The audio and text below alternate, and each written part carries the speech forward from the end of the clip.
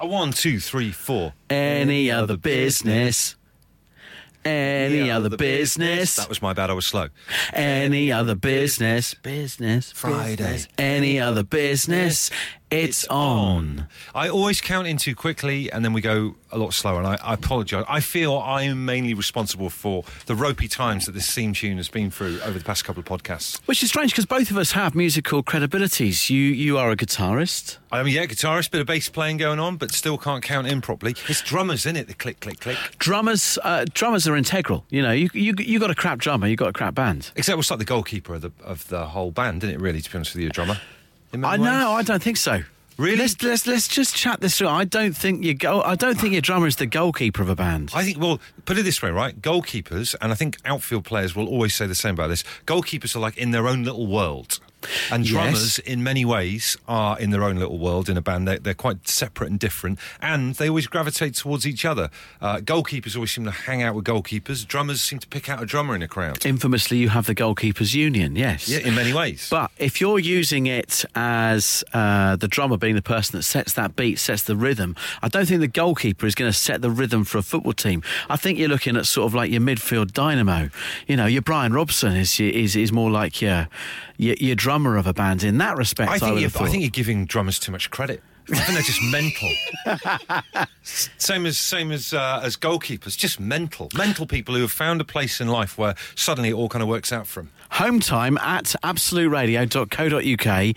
Who is the drummer of a band? Who is the goalkeeper of a band? Yeah. Actually, who is the drummer of a band? That's a pretty easy question to answer. Guy at the back. Please don't get in touch on that one. Who is the goalkeeper of a band? Home time at absoluteradio.co.uk. So I apologise for being a bit flustered at the start of this podcast because I've just been walking around to try and get a little wire over there, a lead, because I'm doing it, as I've mentioned on the show, I'm DJing at a wedding this weekend. Yep. But me being me, I don't have all the proper kit because I'm absolutely useless. So I've gone and got is it Jack to Jack? Yep. Sounds like a bit of a rap song. Jack to Jack lead. You know, headphone to headphone. I've just had to walk all over central London to get it. What do you need that for? I mean, what kit have you got? I've got like I don't even know it's like I've got a computer that connects this.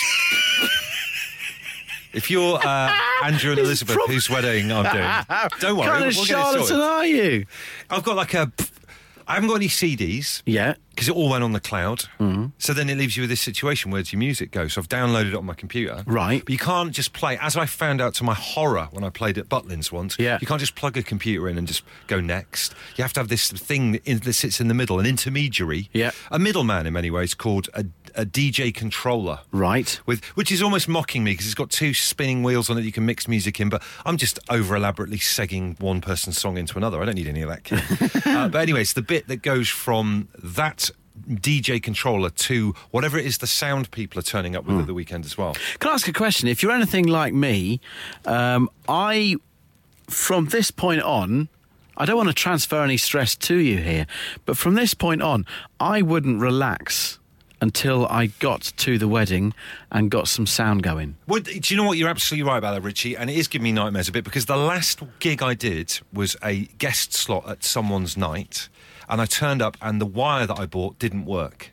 Which is like, you know, going back to bands, we've been talking about bands, it's like your string breaking in the first song if you're playing at Wembley or something like that. Yeah. So, and it was a nightmare. So I really want this wire to work and be all right. But you just don't know till you plug it in. Do you know what I mean? You don't know. Do you know what the great thing about our Friday Any Other Business podcast, it's a bit of a training ground for next week's shows. Yeah. You can give a bit of a run out to an idea. Do you think there is a little topic for our listeners, stories about wires? I think there's a wire-based story in there. When did a wire let you down? When did a wire save your life? When did a wire save you? Exactly. Yeah. I do believe there's a topic in this. Yeah. But maybe we just see what happens over the weekend via email. Well, I think in many ways as well, it does link into, and we've talked about this before, the lament that the old-fashioned high street tech store has gone. Yeah. Your Radio Rentals. Your Tandy. Places like that. They don't exist anymore now. I do hope I haven't just besmirched some places that do actually exist. I think Tandy's gone. I think Tandy's gone. I think Radio Rentals has gone. I mean, that was when you rented a TV. It's like something between the wars. Yeah. A down payment per week on a telly.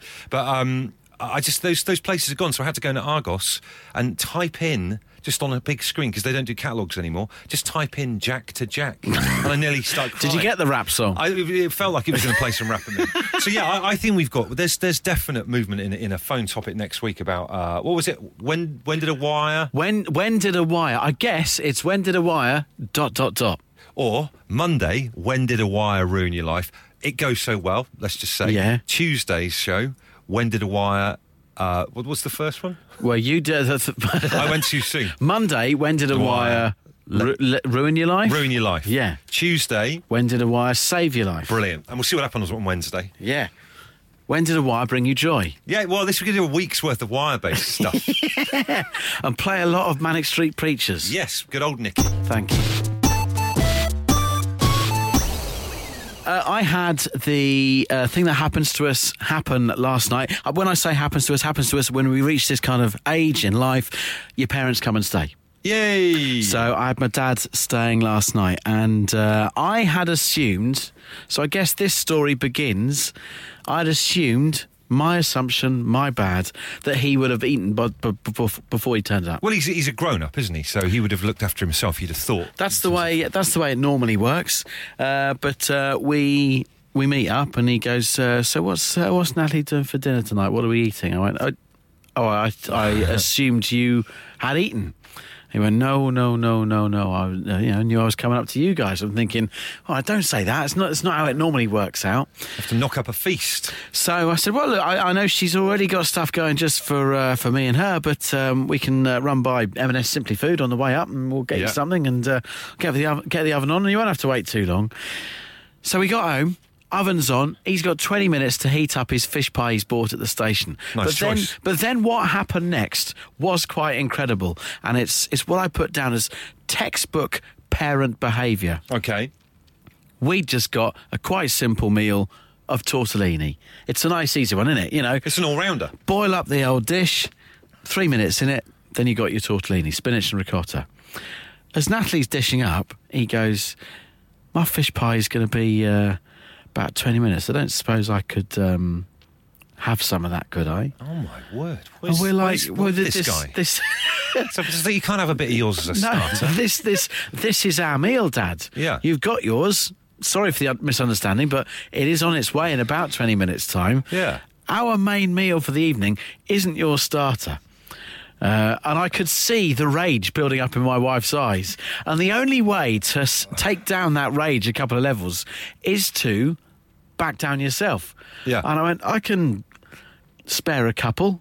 If you don't get that many, because I would say... you don't know. Tortellini, right? 9 times out of 10... forget 9 times out of 10. 100% of the time, I always lose at least 1 or 2 when tipping into the sieve. Correct. Even if you think, right, there's no way any of these little fellas are getting out.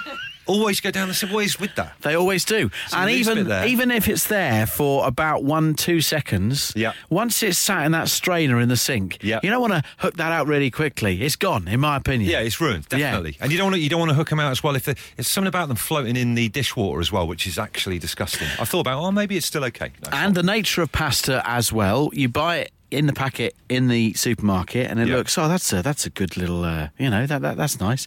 And then when you cook it, there's not so much of it. It kind of takes up that space, doesn't it? My other half, Katie, and I have had this argument quite a bit. She thinks that the plastic pack that you get of tortellini is between 2 people. I think it's one person's amount. In many ways. In many ways, that's one person's amount. I would have to agree with your wife, but I respect you for eating an entire pack of tortellini. I love it. This is why I'm with you on not wanting to I wouldn't share it with your dad. Well, here's what happened. I plate up the tortellini between myself and my wife. Yeah.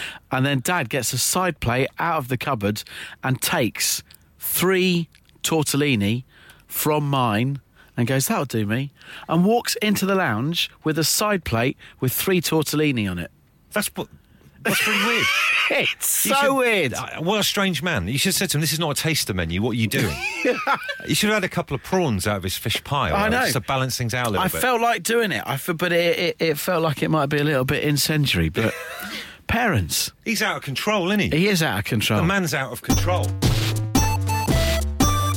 We just just want to say a big thank you to the people who get in touch with the show during the week. Richie and I do defo appreciate it, and we wouldn't want to do it if it wasn't for you lot, whether it's via text or emailing us, hometime@absoluteradio.co.uk, or tweeting or whatever. And thank you to all the people who came up with brilliant suggestions for a new safari park that we're putting together called Dadland, kind of the world's first dad safari park. It really blew us away, and putting the plans together now for actual Dadland is quite exciting. Yeah, I mean, I think it's going to be a big money maker. We've already got a plot of land sorted out about it. And also, and this is part of a new range of Home Time products, we're offering kind of introductory rate ticket prices and, I don't know, starting to get sign up already. We even had an advert made for it. Yes, we have, yeah.